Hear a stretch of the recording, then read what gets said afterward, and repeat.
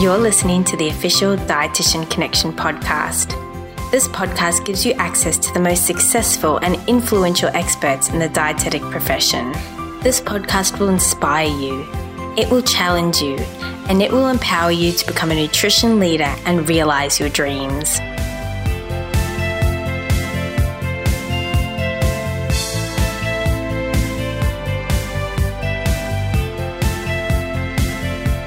Hello to all of our listeners and welcome to this month's episode of the Dietitian Connection podcast. I'm your host, Kate Agnew. So joining us today is down-to-earth speaker, award-winning writer, teacher and entrepreneur, Tara Diversey. In the past, Tara has been a professional athlete, specialist dietitian, counsellor, executive coach and a director of a successful business. And Tara is currently the Assistant Professor of Nutrition and Dietetics at Bond University. She's also a PhD candidate and she's just commenced a new job wherein she facilitates young people to become entrepreneurs. So today Tara is on the show to talk about entrepreneurship and also share some of the key lessons that she's learned so far during her extensive career. Hello, Tara. Thank you for joining us on the Dietitian Connection podcast. It's very great to have you here. Thanks, Kate. Thanks for having me. I've had the pleasure of seeing you speak, Tara, and I'm really keen to get stuck into some conversation around entrepreneurship and also some of the theories that we can use to guide our practice. So I'm very excited. Yeah, I think it's one area that we as dietitians, like even a lot of people say we don't learn enough about this, but there's so much information out there. I think that it's an area that dietitians can really embrace if they, have an open mind a little bit. Definitely. So Tara, I understand that you've just started a new role this year. Can you tell me a little bit about that? Yeah, Kate, it's really exciting and I think it's something that relates to us as dietitians really well. It's for my local area in Cairns and it's a federally funded program to encourage entrepreneurship. So the idea behind this is that allowing people to work for themselves rather than looking for a job, but looking at more innovative ways. So my job as an entrepreneurship facilitator is to provide some business mentoring and coaching, to set up networking events, to bring up some amazing entrepreneurs that have really done some different things in their industries, and to really encourage entrepreneurship as a career, and not only to the young people, but also to their parents that are often trying to push people towards the stability of a job, and in my opinion, kind of particularly, so my grant is for people between the ages of 18 and 24.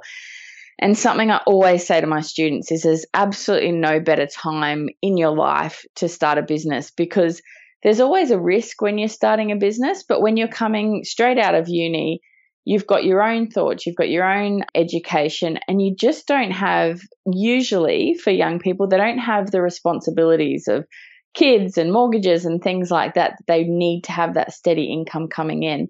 And it means that you can create that risk, which means that you can access the reward a lot easier as well. That's a very interesting point, Tara, with regards to the risk analysis involved. Yeah. One of my mentors is a guy called Richard Thaler, and he wrote a book called Nudge, and that's an area that I'm doing my PhD in. And in his new book, Misbehaving, he kind of outlines all of the policies in the world to encourage people into employment.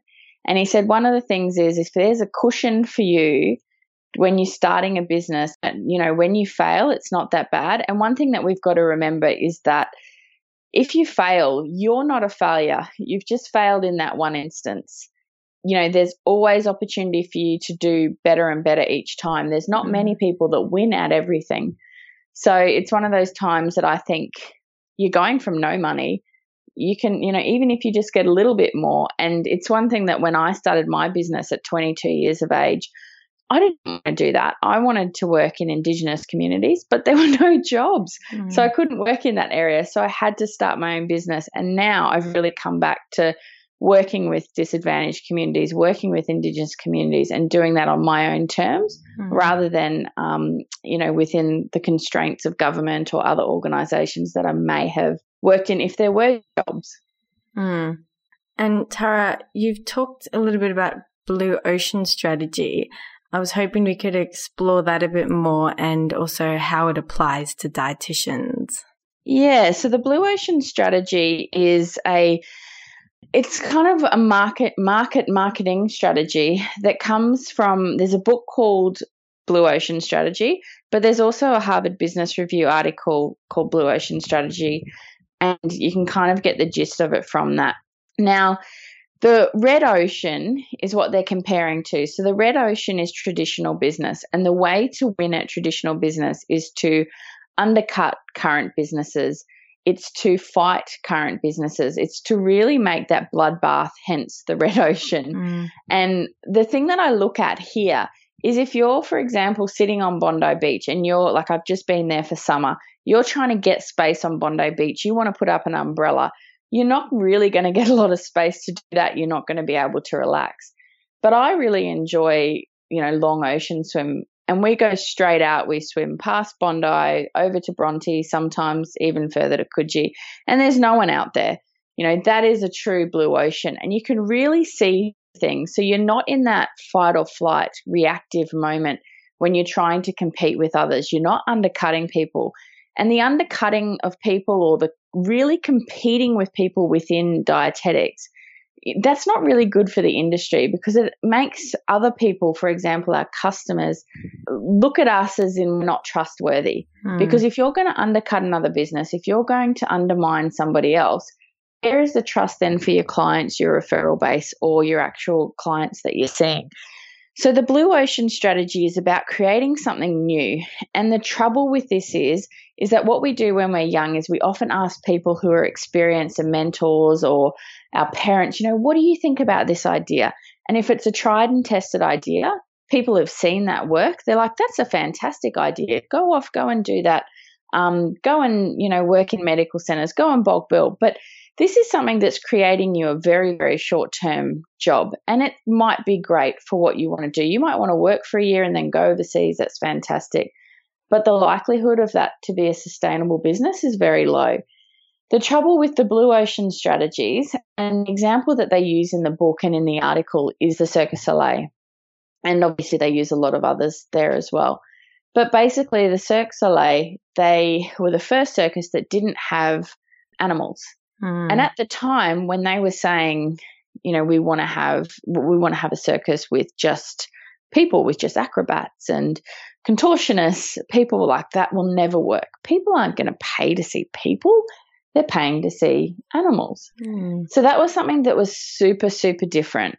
And even when I think about the small wins that I've had in my career, a lot of the time when I ask other people about them, they say, oh, that's a stupid idea. That will never work. But if you've actually done the research, you actually have some extra knowledge in that you think that this may actually work. That's where a blue ocean is. There's not many people competing in that. About 5 years ago, to become an Insta-famous dietitian, there weren't many people competing in that area. So you could actually do that quite well. To do that now is a little bit more difficult, because there's more people actually working in that area. So do you think we need to look for new and novel ways of doing dietetics? Kind of. One thing that I talk about a lot is something that I call an aligned selling position. So you often hear, and it's a very bad name. Names are not one of my core strengths. But the thing that you do hear a lot is the unique selling points. And that's a USP, and you need to differentiate yourself. Now, the thing is what I believe in, and I believe in this very strongly, is that you need to do something that aligns with your strengths. So if all of the traditional dietetics, how to do traditional dietetics aligns with your strengths, you will be successful in that. Because when you're working in your strengths, people will gravitate to you. You'll enjoy doing your work, which means that you're able to have full empathy and you actually care about your clients, and they'll continue to come back. Whereas if you're doing something just to get a job, or because you see a market, so for example, you may see a market for an app, but you might use apps. I know people who've told me they want to write a book, and I say, oh, what's the last book you've read? Oh, I don't really read. Well, I can guarantee you your book is not going to sell. So it's those types of things. If you're a writer and a reader, you're working within that community, what people enjoy, what sells books, all of those types of things, you're actually going to do well, not just from a financial point of view, but in my mind, work is not so much about the money that you can make. It's all about if you're living your purpose. And if you actually, like every morning I wake up and I think, how lucky am I to go to work? And often people probably, someone said to me this morning when I was getting coffee, they're like, oh, you back at work yet? And I said, yep, third day today. And they're like, oh, I bet you wish to be on holidays. And I'm like, nope, I'm very excited to go back to work. So if you're doing that, people enjoy coming to see you. But if you're moping around, nobody wants to see the cranky dietitian, nobody wants to see the cranky doctor, nobody wants to see the cranky hairdresser. They want to see someone that loves being there and loves seeing them and, loves giving their advice to them. So I think it's around maybe doing something different for some people, but for some people doing things the best way that you can. Obviously working with mentors, getting really good advice, but the amount of time some people have come up to me, dietitians in particular, young dietitians, or sometimes not young but inexperienced, and they'll say, what do you think of this idea? And sometimes I think they think I'm making a cop-out, and I say, I don't know, like this could be the best idea in the world. I know that I couldn't do it, but think about, are you the best person to do this? And I can see how frustrated they're getting at me because they just think, I don't know what they think, but I think that they think, oh, Tara's, just doesn't want to tell me whether it's a good idea. But what's a good idea for me isn't a good idea for you, Kate, and isn't a good idea for, somebody else. There's a good idea for everyone, but it might not be the same as somebody else's. And that relates back to our strengths. 100%. Your strengths, but also things you enjoy doing. If you're like I was talking to my GP yesterday and she said to me, we just wish you'd come back and see clients. And I said, yeah, I was quite okay at doing that. She's like, you were a great dietitian and you still are a great dietitian. And that is one of my strengths, but I don't like seeing one-on-one clients. I like seeing one-to-many, or I like working with, say, young dietitians or young business people so that they can help other people and do what they love as well. So, Tara, can you tell me more about the qualifications to art pyramid that you've discussed previously? Yeah, so this is basically it's quite difficult to tell you about it without drawing it. We'll link the listeners to the webinar which you did on it. Okay. Yeah. So this is about taking time, and, I've worked with a few young people recently and, they always look at people who are experienced. I've had dietitians who say, I just want to be like you, and things like that, not just about me, but about other experienced dietitians.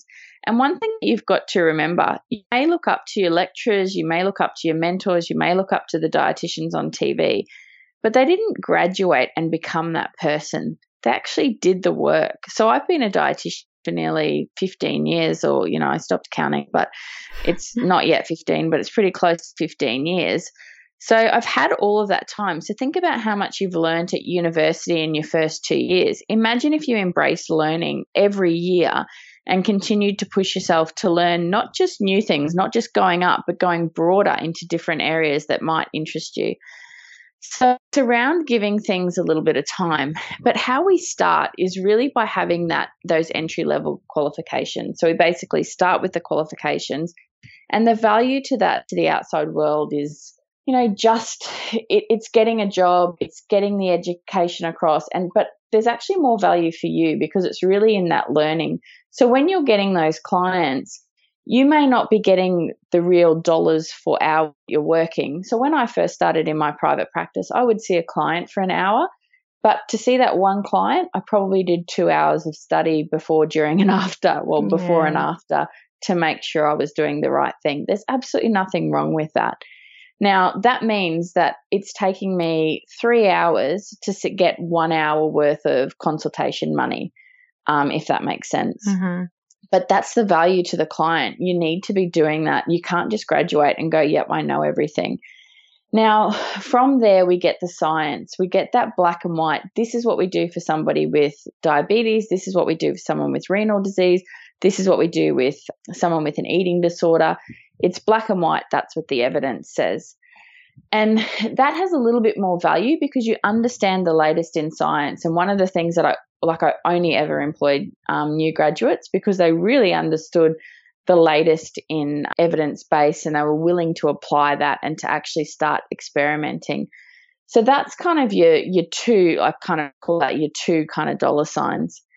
Now, the next stage after that is kind of the gray areas. And once you start to work, even after you start seeing a couple of clients, you might try to work in the evidence base and go, well, for this client, this actually doesn't work. So there's a lot of gray areas in nutrition. There's a lot of things that we haven't studied. So you kind of have to do your own experiments, in your clinic to see what works and what doesn't work. And if you look at research, if you look, into the nitty-gritty of research is reported to say that this diet or this intervention was more effective, and it's scientifically good with words, significant. So then you think, oh, well, that's the way to go. But if you actually looked at all of those individual cases, what you'll find is that in some cases, there's people who respond really, really well to the intervention. They're the hyper responders. Then you have people that do well, and we get maybe most people, that are actually doing better than they would have done previously. But you're still going to find a couple of people who don't respond or actually have a negative response. And if you're working with a client who has a negative response, despite 98% of the population having a positive response, it's not helpful for you to say to that client, well, the evidence shows this, so you must be doing something wrong, or you must be cheating on your meal plan, or you must be having more salt than we discussed. They might just not have, they're individuals. So the gray area is really looking at clients as an individual. And that's where I try to get all of my new graduates from education qualifications to really in that third level of trying to work with individuals and know that sometimes there's a bit of grey area in the evidence. Now, the fourth stage is around practical thinking. And this is where people really get value from consultations. They don't, particularly with the amount of information out there, they don't really get the value from providing them education or information. Some people do, but where they get the benefit from and where they can actually make changes is that practical information. So being able to say, you need to include this brand of canned tomatoes, and if you include fresh tomatoes instead of canned tomatoes, it actually changes, the amount of salt in your diet by X amount of milligrams. So they're the things that are really valuable. That's why a lot of clients ask for recipes. Even if they don't use them, they want to see how they can practically put this into place. The next stage from here is the intuition, which is something that is a little bit more difficult to develop, but it's around that 10,000 hour rule. So if you're a dietitian, you've taken a plunge and you're in private practice by yourself, and you've only got, I remember, I've still got all my client books from when I first started, when I had 2, 3, 4 clients, seeing me in a week, right until when I finished and it was like 130 clients in a week. So, I remember those days where I had no one booked in, and instead of just sitting there or, trying to look for other work or like stressing, what I did was I sat there and I would study and I would research and I would do case studies, and I would really push myself to continue learning and use that time productively. So the intuition is one that you can't really develop. Well, you can develop, but it develops over time. And that's when you talk to a dietitian who's been out for 20 years and they say, oh, well, they'll just look at a patient and they'll go, oh, well, that patient needs, 60 mils of Nutrison an hour, and we'll have a break here and there, because they've seen so many clients with that condition that they know these things basically just by looking at someone. And then the last stage is really the one that everyone can work in. And this kind of ties back to that blue ocean is, what do you find easy and other people find difficult? So if you're amazing at creating videos and, all other dietitians find that hard, maybe you could do that as a service. What do you enjoy doing? Which for me, and, I'm sometimes a bit different from other people, but for me, it's all about what do I enjoy doing that other people don't like doing? And for me, it's pretty much like writing and those types of getting things done, speaking. And so if I enjoy it and other people don't enjoy it, then there's a premium price paid for that. Mm-hmm. And then the final one is, what are you excellent at? So it's the 3 E's. What are you excellent at? What do you enjoy doing? And what is easy for you to do? And if you can find something like that, it's really easy to go, oh, everyone finds this easy. But the more and more people tell you, oh, you're amazing at that, or, you're doing really well at that, or, oh, how'd you do that in just, half a day? It takes me a week. If you're finding those types of conversations coming along, that's maybe where you need to start looking for, where is your art? Where is something that's really, and the simple word is, if there was an Australian Idol for one little piece of your life, what is it that you would be a finalist in that? Yeah. And that's where, if you focus on that, people pay a premium for that. And you'll love your work because you're doing what you enjoy. You're doing what you find easy. And people, think that it's amazing. Yeah. And so is this where charging for value rather than time sort of comes in? Yeah, definitely. So, and it kind of comes into what I spoke about before as well, where as a new grad, you might be charging the same fee as a senior dietitian. So you might be charging $150 a consultation. But for the senior dietitian, they're doing 30 minutes for that, or 40 minutes or 45 minutes for that consultation. But you might be doing 3 hours.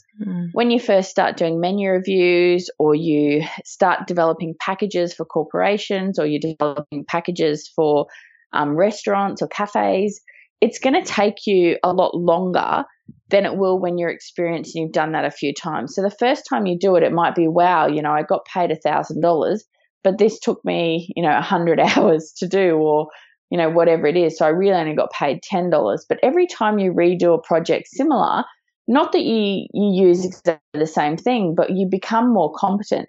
And that's where, when at the start you really need to be confident. That's the kind of faking it till you make it. You need to be confident, but maybe do a lot more study in actually doing it. So being aware that maybe you're not competent just yet, but you can be confident so you can sell that service. And as you go along, still continuing to give people value, but it might be that the first time that you did it, it might have taken you 100 hours. But then the last time, not the last time, but, 3 or 4 years later, it might take you a day. Mm-hmm. So can you see how that kind of works there? Yeah, definitely. And it's very difficult to charge per hour. So a lot of people will ask me, oh, I've got this, cafe and they want me to do this. What would you charge per hour? And I always charge, even from when I first graduated, I've always charged a project fee. So for these projects, for this outcome, then this is what you pay. And then what I would do on top of that is always try and give them the satisfaction of getting it done early, or giving them a little bit more than what they paid for, so that, the whole, the old story of making sure that their expectations are exceeded, rather than them coming back to you saying, oh, we thought we were going to get this, but we didn't get all of this. Or did it really take you 40 hours to do that? Because we can only see a 2-page document. So you're really kind of being accountable for the outcome as opposed to the processes or the hours. This is the biggest thing. So this is the biggest thing if you want to have a successful business, because you don't want to be justifying your hours. You want to be able to spend enough time on a project that you think is fair and they get value from that. So, for example, if it's a childcare centre that wants a menu review, they might be able to get it from, an organisation for $30, but can they get something that's personalised, and can they get something that actually improves, the value for their organisation and for their children? Potentially not for that amount of money. What can they get from you? They can get something that's personalised. They can get something where you've spoken to the staff. They can get something that you're really proud to call best practice, and to be proud that you're associated with that. Mm-hmm. And that's where the value comes in. And you need to decide, and this is the difficulty, is how much value, and that can be related to time. So at the start it might be, okay, this is going to take me 100 hours, but how long would it take, the best person in this field? And are they going to charge 100 hours worth of money for this? Probably not, because it's going to take them 10 hours. So I'll just charge what, that person would charge for the 10 hours. And because why would they get someone new to something when they're kind of learning, and when they can get an experienced person and pay for a tenth of the time? Does that make sense? Yeah. So, Tara, I was wondering if you could give us just a brief overview on the concept of having safe income, art income, and freedom income, and why it needs to be more than 100%. Yeah, 100% of your time, yeah. So one of the questions that I often get from people after I do my talks about basically telling them how I started my private practice, and this is like verbatim, I can, think of about 10 just on the top of my head, where they say, Tara, I really want my business to be like yours. I want to be able to build it up. I want to be able to not work in it. I want to be able to sell it. But I don't really want to spend that time doing it. So do you have any tips of how I could do it without spending the time? And I always laugh because I sit there and I think, or I'm standing, I think, oh my God, if I knew that, I would have done it another way. I'm not that stupid. Yeah. So for me, it's all around. And if you actually look at people who are truly successful in their business, they really spend a lot of time. And I've noted, I've spent a lot of time with some really great people and some great mentors, and they all do a lot more than their work time. Mm-hmm. And for you need to question, is this actually worth it? Like, do I actually want to give up seeing my friends for a year so I can build my business? Do I want to give up seeing my family and being able to go to all the family events so I can be 100% focused on my business? And if the answer is no, that's fine, but it's just going to take you a little bit longer to build your business. And we all have to have sacrifices. You can have it all, but not all at once. Mm-hmm. So it might be that there's certain parts in your life that you have to work so hard at your marketing, so hard at your professional image, or so hard at developing your systems or developing your IP or developing your resources. But at other times, it may be, okay, well, I'm going to, I've worked really hard. I'm going to give myself, time off to spend with my child. I'm going to have a long maternity leave if I want to do that. Or I'm going to, go on that long trip overseas for a while. So it's around being really realistic around that. You can't really have it all and be 100% there. And some of you may have tried this and you'll notice that you're sitting there with your friends and you're thinking about, oh, I need to see that person, or I need to have a meeting with this referrer, and you're not actually really there for your friends. So for me, I kind of work in, and, I'm focusing on my business at this stage. And, it doesn't really take that long if you really, really focus on your business. You'll have those times like, for the last few years of my life, I've been able to do whatever I want with my work and be 100% there for my baby, 100% there for my partner and my friends. But that wasn't the case when I started my business. I didn't see my best friend, in social occasions for like 2 years. Wow. We'd go out for the occasional coffee and things like that, but we wouldn't, have that friendship. But we've definitely been able to get back onto that, as I've become less busy.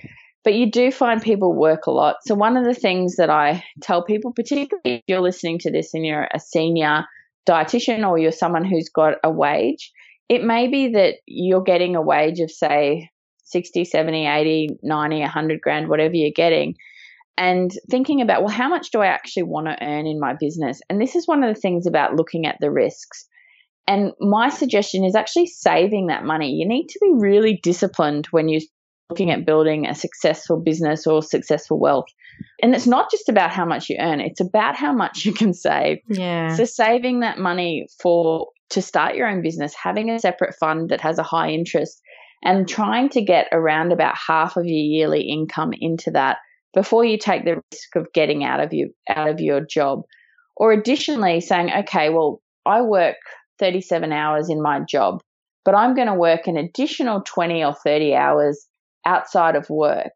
And that's pretty easy to do if you tailor a day. So if you get up earlier in the morning, do your exercise, come home and sit down and write, or sit down and do your work for the first 2 hours, then go to work, come home while you're watching TV and work. And this doesn't sound like a really fantastic life for some people, but this is the start of it. This is a very small period of pain that makes the success even feel greater at the end. So, working in that time, working on passion projects. So even if you're really happy working in your clinical job or as an employee, you love being an employee, having little passion projects that are either through your work or through volunteering or anything like that, because you've still got to have that sense of purpose as well. Mm-hmm. Yeah. So really splitting up some of that time, I think, is really, really important to keep life is not about time management. It's about energy management and really being able to manage how you feel most of the time. And just on that note, Tara, you do talk about navigating the dip of energy versus reward. Yeah. We're out of time for today, but the listeners can definitely watch that on the webinar that you presented. Is that right? Yeah. I can't remember what I put in that webinar, but I'm pretty sure that was in there as well. Yeah. Tara, thank you so much for coming on the show today.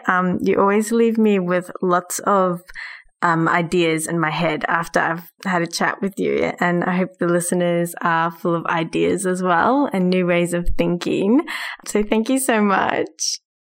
Thanks, Kate. Thanks so much for having me on. And where can the listeners go if they want to explore even more of this stuff? Oh, do you know what? The thing that this is a question in itself, but just read as much as you can. I don't have anything at the moment that's online, but I will have soon. But, one of the things that I did when I started my business and in that time where I was working was reading as many books. At the start, you might not be able to afford consult, but you can read their books and you can learn from people in that way.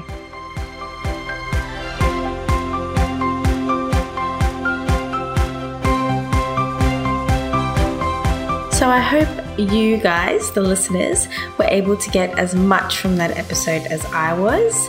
And if you would like to enjoy even more opportunities, further inspiration, and a front row seat to community discussions with like-minded nutrition leaders, then the Dietitian Connection Premium membership is for you.